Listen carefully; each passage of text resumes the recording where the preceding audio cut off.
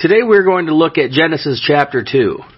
And the one thing that I'd like to point out to any listeners is that on the media page that you're listening to, there is a section where you can follow along in the Bible. Near the top page, different versions, if you don't have your Bible with you, you could actually look it up on the top page and choose a Bible version. Okay, so I read from the New King James just so you know, if you want to see the same wording that I'm reading from it. Okay, it's on the option, so you can choose that if you don't have your Bible. I do recommend having a Bible with you, but if you don't, the beauty of the webpage on this section with the media is that you can find a Bible version and read along.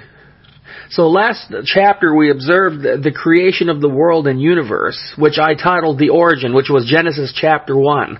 What we're going to see now is our origin. To see the things that God created on this earth and universe was amazing. But he wasn't done yet. He created human life, the apex of creation. Human life with abilities, with emotions, made in God's image, as it says in the Bible that we were made in God's image. And if you've never read the Bible, or maybe you've only heard bits and pieces of it, I give references throughout the Bible so you can observe yourself what has happened, or to see how something has occurred. I like to do that every now and then from certain other areas, and I try to give those chapters and verses, and I do recommend checking those out. Many people I've heard say they don't read the Bible because they don't understand. And I pray that this will help you a little more with what the Lord has called us to do here. But more than anything, pray for the understanding. The Lord will give it to you if you ask in truth and humility. Okay, it's called illumination. Illumination that the Holy Spirit gives you. It gives you the understanding to grasp what it is that you're reading. Now, many have said this is what I was taught, okay, or they're quick to believe, which is I encourage you to read along in your Bible and not be quick to embrace everything that you hear from a human source. If whatever it is outside of Scripture, then it's questionable. And this is simply to teach it for what it is saying. No man can make the Bible any more powerful than it already is. Okay, so it's like the Bible's considered the world's sharpest sword. You cannot sharpen the world's sharpest sword, but we sharpen ourselves on it. Iron sharpens iron. And in many cases, people pick and choose the parts of God in the Bible they like or don't like due to what they don't understand. And I will say this, I've heard of kids who have never met their father, but the father left letters or a diary for the kids. And within time, the kids knew their father pretty good. But in this concept, God did the same, except He's with us always, watching and hearing us. Prayer is our lifeline to Him. It's our plumb line to Him. But He's not gone. And God is not an absent Father. He is here. He's here for eternal in our existence. He is eternal in our existence. And that is the importance of what we need to look at. That is the importance of what we need to remember, and what we're seeing here and what we're observing is that God has no grandchildren. Every single person is either a son or a daughter of His. So what we're going to observe today is Genesis chapter 2. If you have your Bible, go ahead and open it there, or again, look at the media section on the top of the page and go ahead and find the Bible version if you want to read along, if you're able to. But again, I'm going to read it to you. So Genesis chapter 2, I'm going to start off in verse 1 through 3. And it says, "Thus the heavens and the earth and all the host of them were finished. And on the seventh day, God ended His work which He had done. And He rested on the seventh day from all His work which He had done.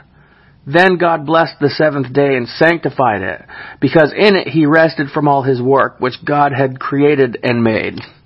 So one of the most misinterpreted and misunderstood outlooks of this verse is God's physical abilities, and that He needed to rest. Okay, there is no way to fathom how He created all of this. And there is no microscope big enough to put Him under for observation here. But God, He reveals Himself through different ways. And if you've ever read the whole Bible, you know what I'm talking about. But in this case, we're observing the Sabbath day right now. The day of rest. Many have made it look like God did one of those build a mansion in a few days project, and then after He falls face down on His bed from being worn out. And that is not our God. We have to remember who we're talking about. In chapter 1, verse 14, God created the universe, which we're still discovering to this day, and have not even yet scratched the surface on the universe's discoveries. God does not need rest, nor does He run out of energy. When He finished His creation, He simply stopped and observed, just as an artist would after their masterpiece was completed. So once you're done, you're done. There's nothing else to do but to sit back and observe what it is that you did. The Sabbath day was a day that He set apart for us. It was a day of rest, a day set apart with Him in worship. It's not that God needed the rest. God used the example. So again, in the truth in creation is seen. When you think about it, life in its entirety, we live in an action-oriented world, and society as well. Most workplaces are a 5-day period. Some of them are 6, but they recognize the importance of a day off. And so often anymore, people are going full speed 7 days a week. And the amazing thing is God designed us to go a distance. But not every distance can be accomplished. Medical studies have shown that mental stress is a major life shortener. And the thing in the human body, if you look at the longevity records over a period of years, you will see that the ages of lasting are less. And it was observed causes of death, strokes and heart attacks, which are the big factor of the issue here. But again, God knows all things. He gave us both example and instruction. First the example. And then He Himself stopped and sanctified the Sabbath day. And later He instructs, if you have ever seen the 10 Commandments in Exodus chapter 20, the command was to keep the Sabbath holy and to use it in worship of God. The Sabbath day was for our benefit. A day of rest physically and a day with God spiritually, which restores us as a whole body, mind, and spirit. I myself, on my own personal level, on Sundays feel very different to me considering what I normally go through on a 6-day period. Sundays tend to feel more relaxed. They feel different. Okay, so some people have had family traditions that would come together on Sundays to have dinner together. And it was a joyous time. As we like that, God likes that as well. See, we see more how we're created in His image. It's something we enjoy as a family to do together. To sit there and have dinner, to fellowship with one another. And God created that one day for us to have family dinner with Him. That's why we have churches. Okay, the Jewish people, they had synagogues, which synagogue translates to a gathering. In the Greek, church is called ekklesia, which means called out ones. It means people are coming out of their homes and gathering into the body, not into the building, but into the body of the church. It was the family gathering that God wanted. And when you experience that, what He created and commanded, you will see the blessings in your life as well as others around you. It's absolutely amazing what He's done. We see more and more as time goes on. When you surrender and you give your life to Him, you start to see more how God created us into His image. Observe real quick in chapter 2, verse 4 through 7. This is the history of the heavens and the earth when they were created in the day that the Lord God made the earth and the heavens. Before any plant of the field was in the earth, and before any herb of the field had grown. For the Lord God had not caused it to rain on the earth, and there was no man to till the ground. But a mist went up from the earth, and watered the whole face of the ground. And the Lord God formed man of the dust of the ground, and breathed into his nostrils the breath of life. and a man became a living being. Once again, we have the apex of God's creation. Finally, in form was that of man. And of all things, he did it out of dust, out of dirt. Now, what's interesting is it's been proven in science or biology that the human body is made up of the earth's crust, as well as oxygen as God breathed into him. It was found that the actual human body is made up of 18% of the ground's topsoil, and hydrogen was 10%. 59 elements found in the human body are found in the earth's crust. God breathed into him, which the Hebrew word for spirit is ruah, and in the Greek it's pneuma. And both of those are translated into the meaning of breath. Now God's breath and spirit was in his creation. Yet being created from the dust, it really shows our humble beginnings as people. And what's interesting to know is that even though we might be of different races, we might be of different colors, but we're all made from the same element. I've always said that you could put a completely different colored person next to you, a different race of person next to you, and you remove one another's heart, you're not going to know whose is whose. We're made of the same exact element. And now during this time it was without vegetation on the earth, and God had not caused it to rain on the earth. Now in chapter 1, I made a reference to the flood during the time of Noah, and that was when God introduced rain to the earth. Now pretty soon we're going to be hitting that here. But so from this time to the time of the flood, it was a 15 to 1600 year gap. Okay, so during this time, up until the time of the flood, we're looking at 15 to 1600 years.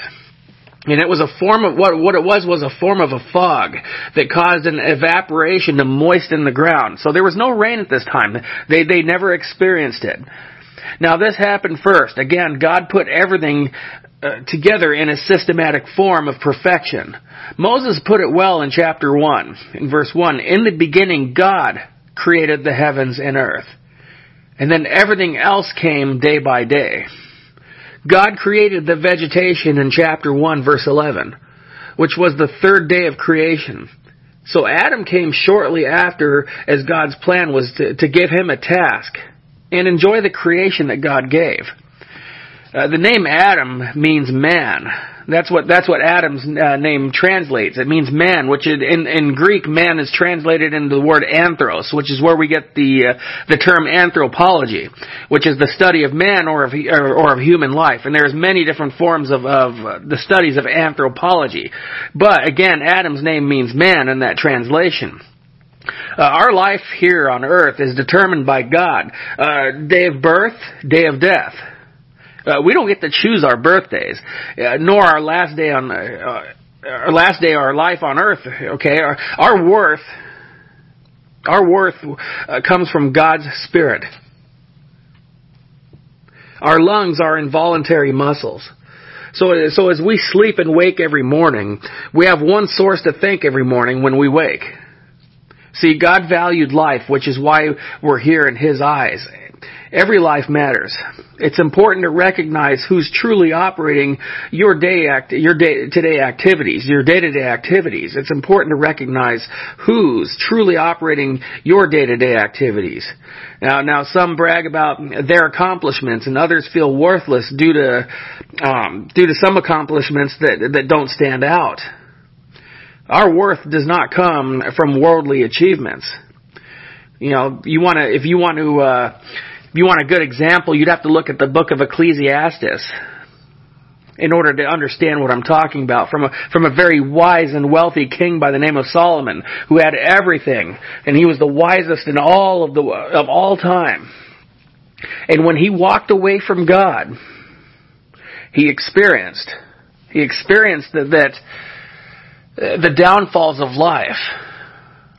See, if you observe the Bible, and I'm talking the whole Bible, you will see that those in the Bible who were walking with God were at their best.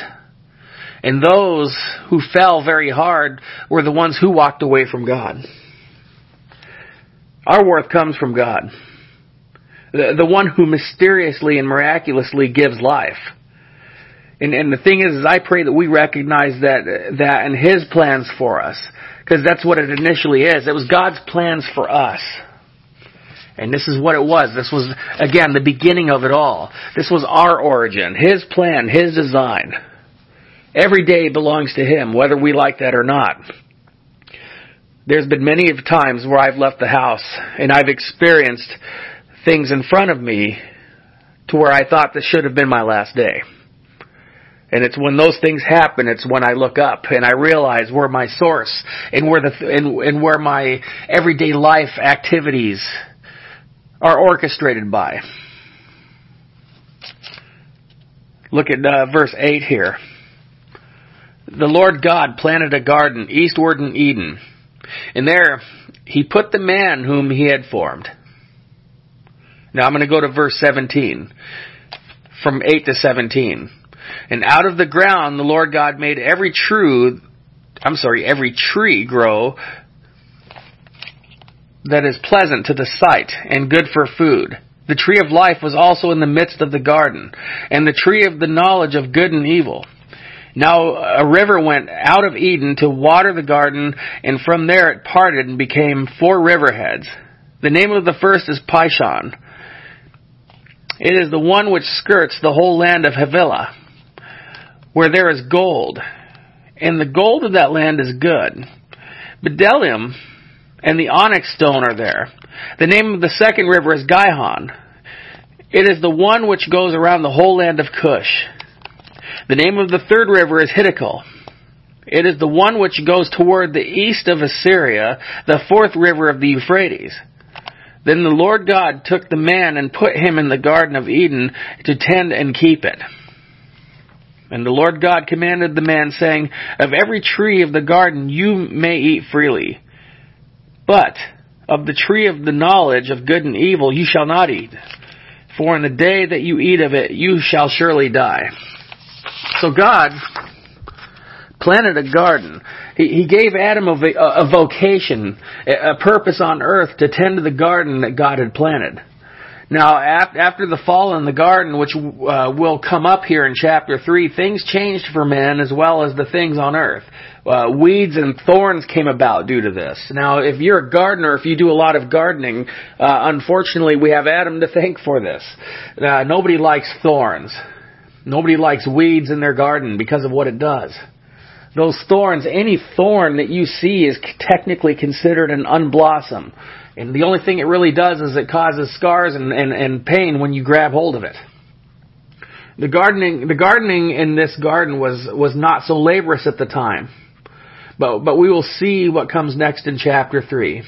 God planted numerous trees, but a particular one of knowledge of good and evil was staring right at Adam. And the result of eating of it brings death, God said. Now, many ask, why would it even be there? Many thoughts and theories have been said. It looked like a test to see what would be done. How could there be a difference between good and evil when everything on earth was good? Now, Jesus said in Luke chapter 10, verse 18, He said, I saw Satan fall like lightning from heaven. Later in the Bible, it explains Satan rebelled against God and caused a third of heaven to be cast out with him, which is what we refer to as fallen angels. Satan fell first, and now evil was in existence.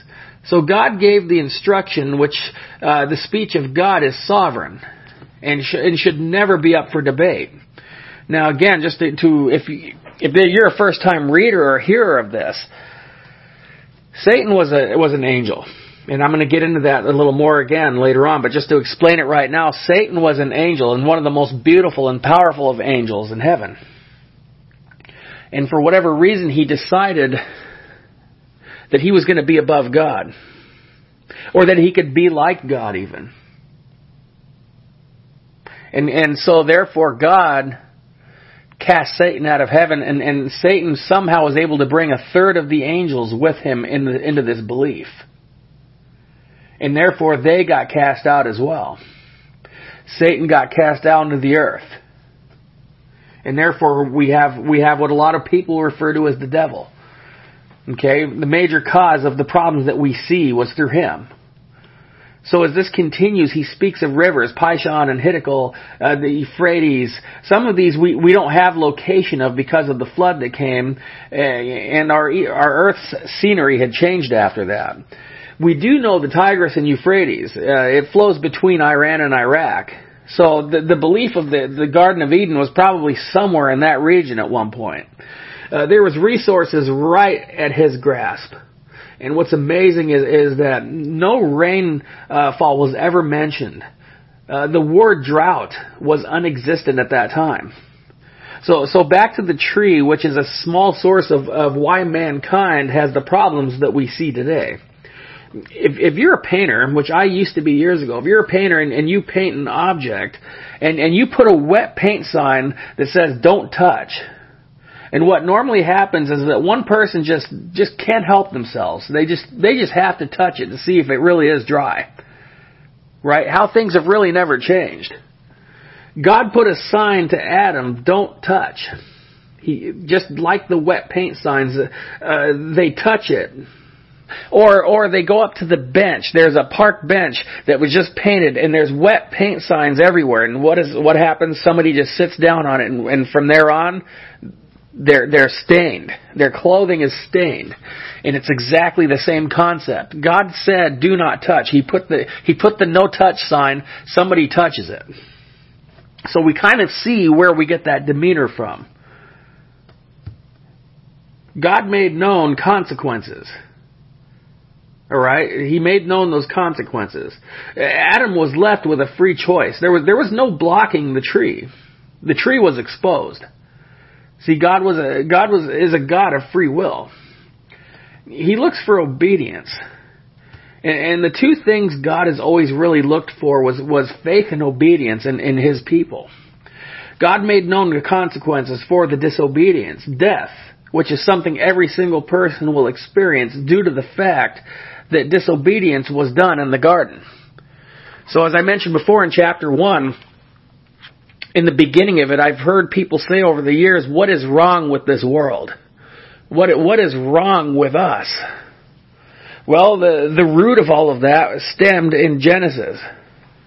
From the beginning. From the beginning of time, it began. And nowadays, when you turn on your news, and as things start to worsen and snowball, you have an understanding now of the root of what grew into that thing. If there's anything to remember and to stay the course on, it's to be in obedience. Unfortunately, what was done is done, but the blood of Christ has covered us. And we have free will, but we're not free of the consequences of our choices and actions in life. That is the main problem right there. Is a lot of people tend to forget that yes, we are forgiven when we ask in truth and when we repent with a true heart. But there are many scars that we can avoid. We tend to have this disobedient nature in us. And I think there's a lot of unnecessary scars that we carry in our lives. And I want to continue to observe more of what God has done, though. See, right now what we're looking at is we're looking at a time of perfection right now. This is something that we, unfortunately, have never seen. Now, this had to have been hard for Adam because for a short time, for however long that was, we don't know, but for a short time, Adam experienced perfection. It wasn't until he blew it. Let's take a look at verse 18 of chapter 2. And the Lord God said, "It is not good that man should be alone. I will make him a helper comparable to him."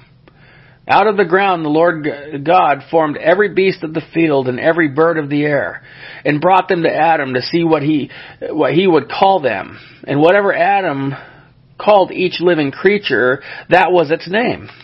So Adam gave names to all cattle, to the birds of the air, and to every beast of the field. But for Adam there was not found a helper comparable to him. And the Lord God caused a deep sleep to fall on Adam, and he slept. And he took one of his ribs and closed up the flesh in its place. Then the rib which the Lord God had taken from man, he made into a woman, and he brought her to the man. And Adam said, "This is now bone of my bones and flesh of my flesh. she shall be called woman, because she was taken out of man. Therefore a man shall leave his father and mother, and be joined to his wife, and they shall become one flesh. And they were both naked, the man and his wife, and were not ashamed. So when we see what God had said about Eve, He said one comparable, not above, not below. As we were created, it's obvious that solitude is a person's biggest enemy. At least with the majority, I should say. But even the most antisocial people I've ever met had a spouse that was everything to them. Statistics have shown that married men live longer than single men. So many aspects can be seen, but purpose is a big one.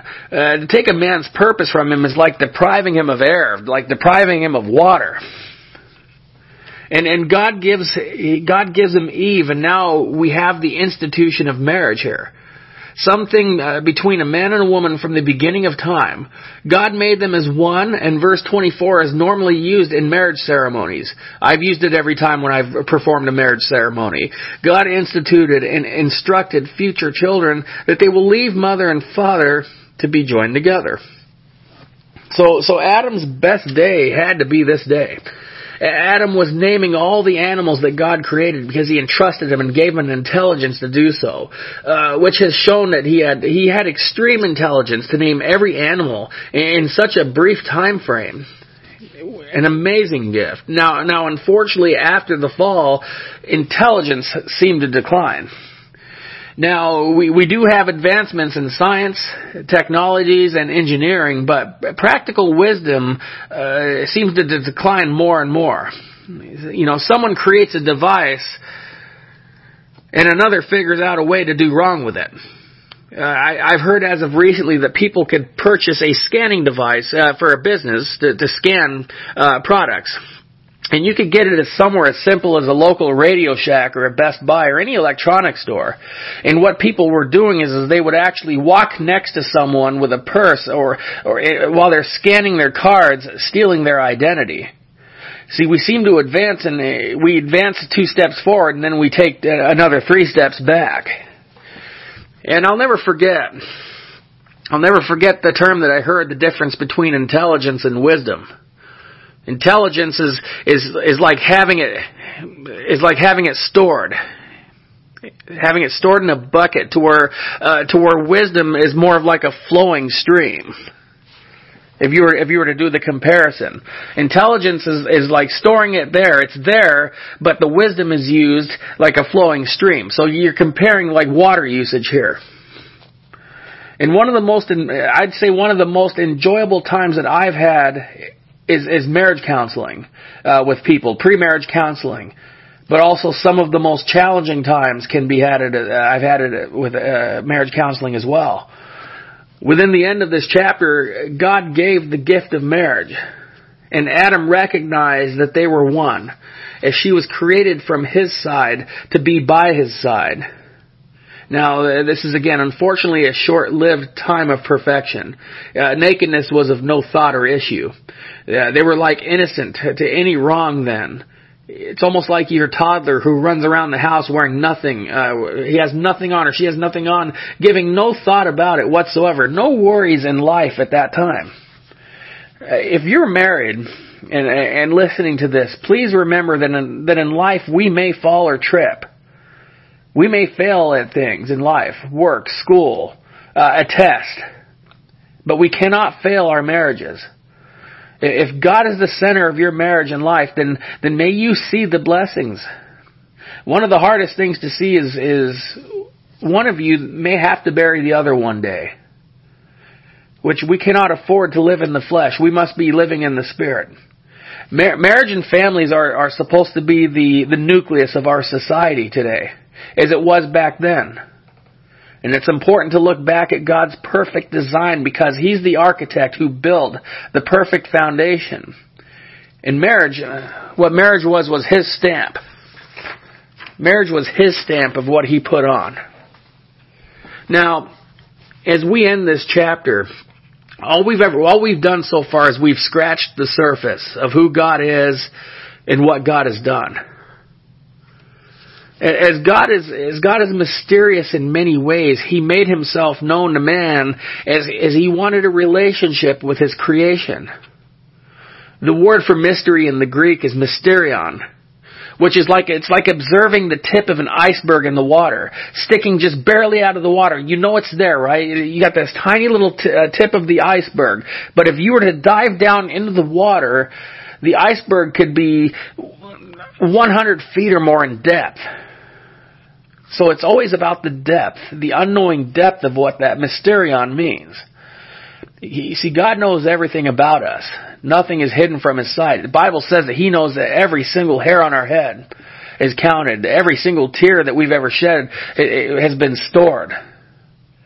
And again, some can say that they know of Him, but this is the way that we say that we know Him personally. It's accepting His only begotten Son as your Lord and Savior. It's the way to Him and the way to heaven.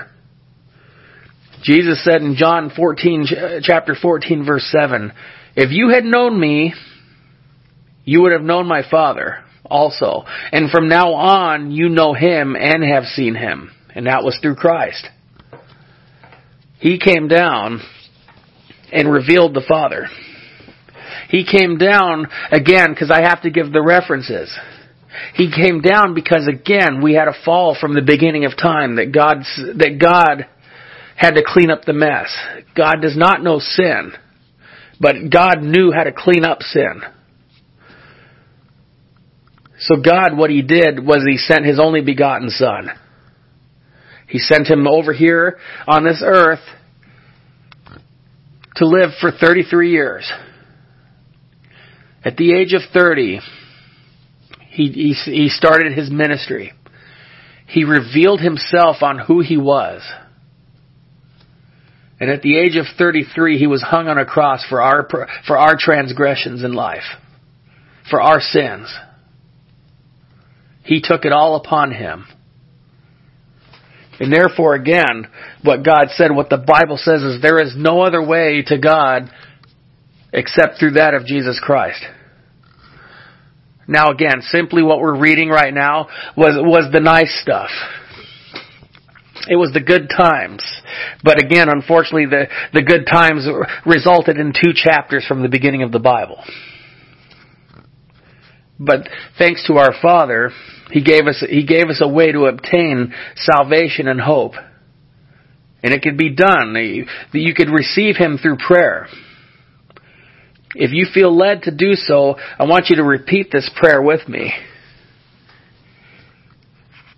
Dear God, please forgive me, Lord. Forgive me of my sins. Lord, I confess to you, Lord, that I am a sinner. And Lord, I ask of you to cleanse me and wash me with your blood, Lord. I ask you to give me a new life. Father, I invite you into my heart, Lord. I receive you as my Lord and Savior. And Lord, I now call you my Father. Lord Jesus, I love you. I praise you. In Jesus' name I pray. Amen. And as always, if anybody here who has listened and has received this prayer of salvation, I would love to hear from you. If you have a prayer request, I would love to hear from you. That's what this ministry is about. It's about teaching the Word of God. It's about praying for you and with you. So if you go to the prayer tower, you can send an email request of prayer, or you could communicate that way to let me know if you have received the Lord, and the prayers will continue for you. So again, may God bless you and keep you. And I thank you again for visiting.